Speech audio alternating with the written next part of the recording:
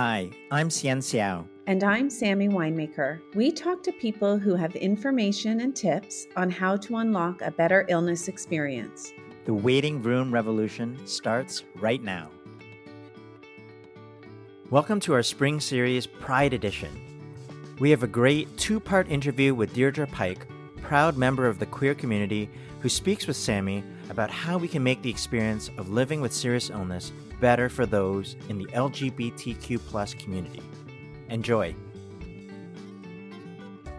Welcome, Deirdre Pike, my dear friend, who is a senior social planner and a justice and outreach program consultant for the Diocese of Niagara and a columnist for the Hamilton Spectator. Good to be here. I'm so happy and looking forward to our conversation, Sammy. It's a real pleasure. Deirdre, to be honest with you, the reason why you're on the show is because when you listened to our podcast, you sent us an email. Do you remember that? I sure do. And what did you say? I said, how about a little queer content? Yes, you did. And here you are. I'm here to queer it up. Yes, you are. So anyway, welcome. I spent some time doing a little bit of research in terms of this topic. I feel like I've learned so much in a very short period of time, and I'm so grateful I did some reading because I was wondering, what are we going to talk about? How are we going to queer this up? I thought we might start with why the waiting room revolution. Something tells me you have some experience with palliative care and dying. Yeah. For 14 years, I worked in the Catholic Church in pastoral ministry. And so I had many opportunities where people would, be looking for a priest to come into their homes. And I was the pastoral person that would be that one to go and have conversations with the family and to be at the hospital bed as people died and to lead family in prayer in those final moments. And when I learned about the analogy of walking someone home, and you think, you can picture that in so many ways, if you've had a walk with a friend or a loved one down a pretty landscape and all the care and the feeling of that just was beautiful to me. And so being able to help a family understand that this is their opportunity to walk this very important person in their life home to whatever that means in their minds and hearts was always very powerful. And to me, it's just the greatest privilege to be with someone at that such a graced time, such a time of, it is a gifted time to be with someone when they have realized now, someone who is dying and realized that all the pretenses that we have worried about in our lives are gone. And there is another kind of openness that often comes, and helping people recognize that has been part of the ministry that I was involved in. Deirdre, I would let you walk me home. I would hold your hand so tight. I would hold your books. I always picture, like little stories of like, isn't that the way you show your first girlfriend or whatever that you love them? Can I carry your books home? Like we're so kind when we want to, may I take that for you? Can I do, anyway, it's just, I'll tell you another thing is that the very first person I ever was with who died, like dying, and Father Bob couldn't make it. And it was sort of a thing. And it was it was up in Owen Sound. It's in a small part of Ontario. And, so that family was really expecting somebody with a collar, and I show up, don't look that way at all. And anyway, that person died kind of not peacefully, that all kinds of people go out kicking and screaming. And Father Bob, when I told him about her, he said, people often go out the way they lived. And, she was always mad. This woman that I used to commune to, she was always like, where's the priest? And she kind of died almost that same way. I remember saying the prayers and her body's shaking. And I'm thinking, oh my gosh, like, is it the wrong prayer? Should I be doing something else? But that was my very first time. And then I had other people I had one woman, the first person I ever knew who had breast cancer. And she wanted me to like crawl behind her in bed, like to lay with her for, and I mean, I was fine with that, but because she asked me to. So I figured that's what you do. Yeah, you have to get over yourself and be able to reach out and hold somebody's hand, even when it looks kind of, this isn't going to be pleasant, but this is what they need right now. I'm going to give them what they've asked for. So Reminds me of the death doula role. Have you heard of that role, the death doula role? I have. Yeah. Yeah. I, I, when I stopped working in the church, I was trying to figure out what to do with my, and I did bereavement ministry. I went to Mohawk College for, I had a guy that ran a funeral home. Like I was thinking of being a funeral director. I kind of have a thing about death, from a very young age. I was reading a book. There's a line and I highlighted it and it said, it's all a lead up to this one line, but, it says, what I must do is die now. I must die to myself now, kind of thing. And then, imagine that I was 17 years old, totally getting into that. Yes, I have to die now and that'll make me freer the rest of my life. And I swear to God, I kind of did. And I still have that book. So is that like, acknowledging your mortality allows you to live the best life? Yeah. This book, Hugh Prather, it starts by saying about somebody, he's with his wife, we've been together 4 years. Like he's just a young guy, 30 or something. We've been together 4 years and she might die before morning. Who knows? But we've had 4 years together.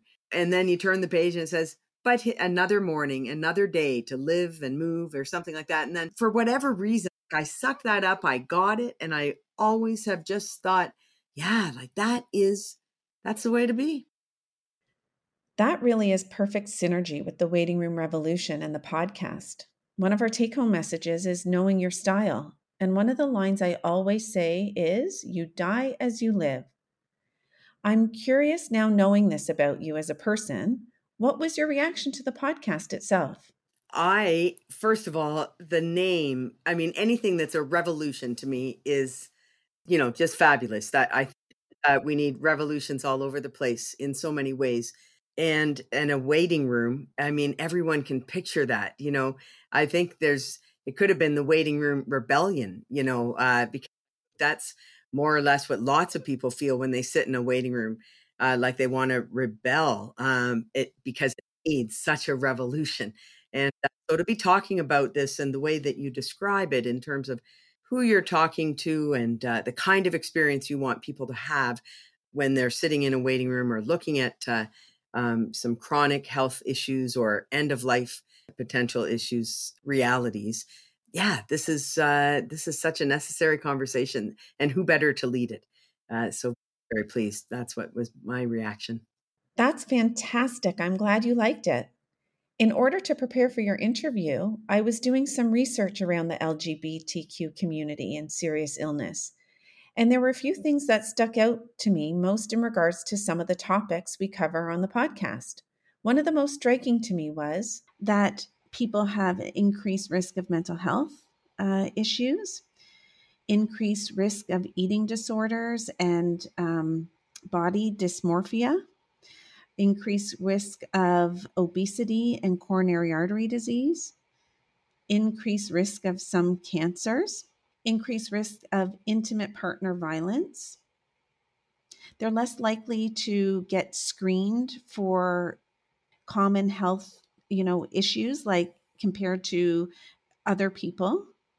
And so they're at greater risk of needing health care when it becomes, whether you said intersectional or cumulative, when you add in things like income level and geography and ethnicity and immigration and culture and all these other layers, it is like a triple upon triple whammy of risk.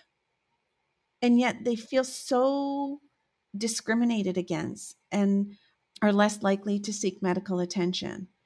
It's a perfect storm, to be honest.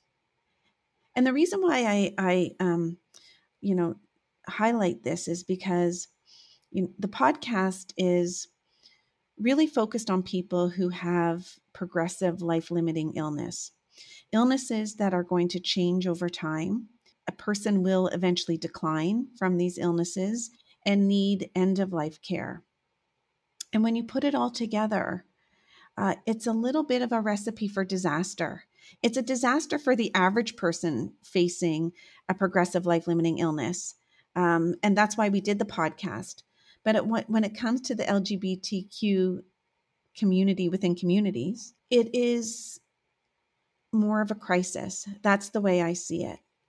I'm so glad that you said that. I mean, I don't like the description. It's so accurate that, it's hard to hear, but it's so true. So I do appreciate that description of all that compounds our health. And when you talk about it being a crisis, I remember once standing in McMaster University Hospital, and we were raising the rainbow flag for Pride Month there. It was you could see a sign that pointed down the hallway to urgent care. And I said in my remarks, we really should be holding this down at urgent care to emphasize what kind of situation we are facing in healthcare as queer and trans people. And I would say particularly for trans people these days, how important it is to emphasize that. And I do hope that there's an opportunity for a follow-up on that conversation, but it is urgent. It is a crisis. And that's why it's, again, so important to be outing this conversation. When I think about a lot of the podcast, we're talking about people's natural crew. We just call them crew that is wrapped around them, that is so integral and important in their illness journey. Okay. And so I wanted to know what you thought about, the discriminations that the LGBTQ community within communities, family of choice might experience when they're trying to walk the road with someone facing a serious illness.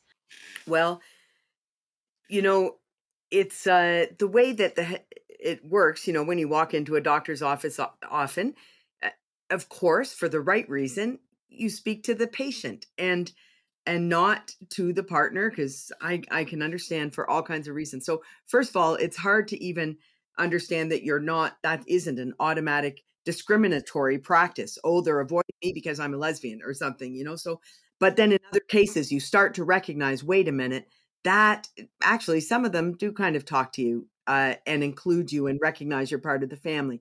So that, just getting over that initial shock about what it's like going in one office after another. I think it's important to ask, is this, who is this that you've brought with you today, and be interested in this. When Renee was in the hospital, I stayed overnight the first night after her surgery, and the nurse was so kind to set up a bed for me and, a little cot there, and make sure that I was able to be there for comfort and so on for Renee. But the next night, in a change of shift, it was clear that I wasn't welcome and was not spoken to at all, in fact, and it was easier if I was out of the way and so on. And it seemed more than bedside manner, just that this person was in a hurry. It was a real, slap in the face, and really that I wasn't welcome there. And so I did go home that night, and it felt terrible, away for a little bit. So these are the kinds of experience. And now that was 15, I hope it was over a decade ago. Thank goodness it was, it's so far in our memory. But for my friends who are in this system right now, going through this, they already lost their families 35 years ago when they became a couple.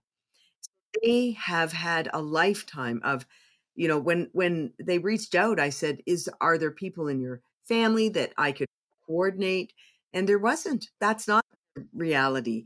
It's all different friends from different places. So even coordinating that, you can understand how that would be different, because some of these friends may not know each other. So we've already had the burden of losing family, then choosing family, and then to enter a system that doesn't value our choice, and our choice, and not just choice of who we bring with us, but our actual realities of our identities and our full humanness. That's it's hard to overcome, and you're in a system where you just have to keep moving along, follow the treadmill, and you don't often have time to stop and ask people to honor this relationship that you value.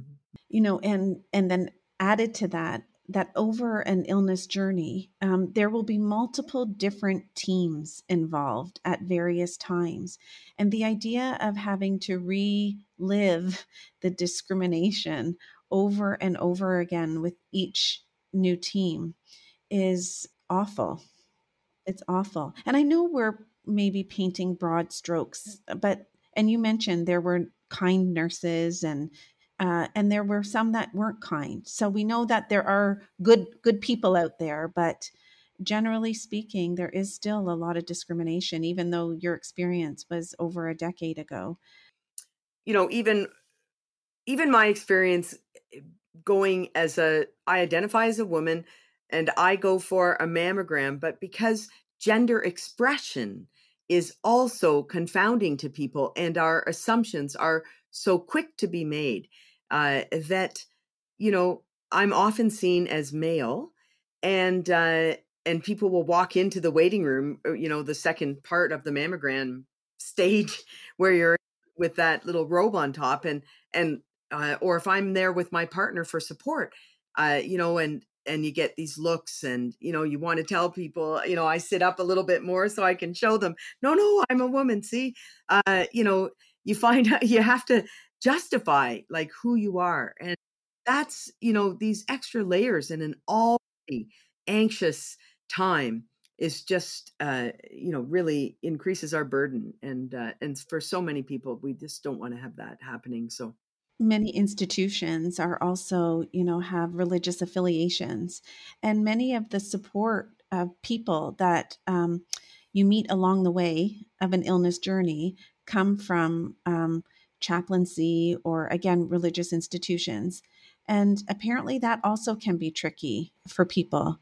yeah, it certainly could be. It certainly could be, depending on, now when you say chaplains, it just depends. I mean, we come with people have different experiences for sure in religious institutions. And obviously, I mean, for myself, I'm a Catholic, and the Catholic Church isn't exactly known for its progressive policies around trans inclusion. But I'm fighting hard from the inside. But yeah, all of these sorts of assumptions that could end up being just another barrier, but I find that chaplains in hospital systems, they tend to be some of the more progressive thinkers, the people that I've come across. I think that a place where they're prepared to welcome the whole person. I think a chaplain comes to this differently, and I think that's maybe that's maybe the disadvantage of a doctor that's such a specialist in such an area, that it's hard to back up and say, okay, wait a minute, like, it doesn't really matter to me that you're a lesbian. A breast is a breast. Well, actually, this is how it's going to be different for me than, this other scenario. And so it is important, as expert as people get in their fields, to be able to step back, exactly what you're doing today, and examine the whole person.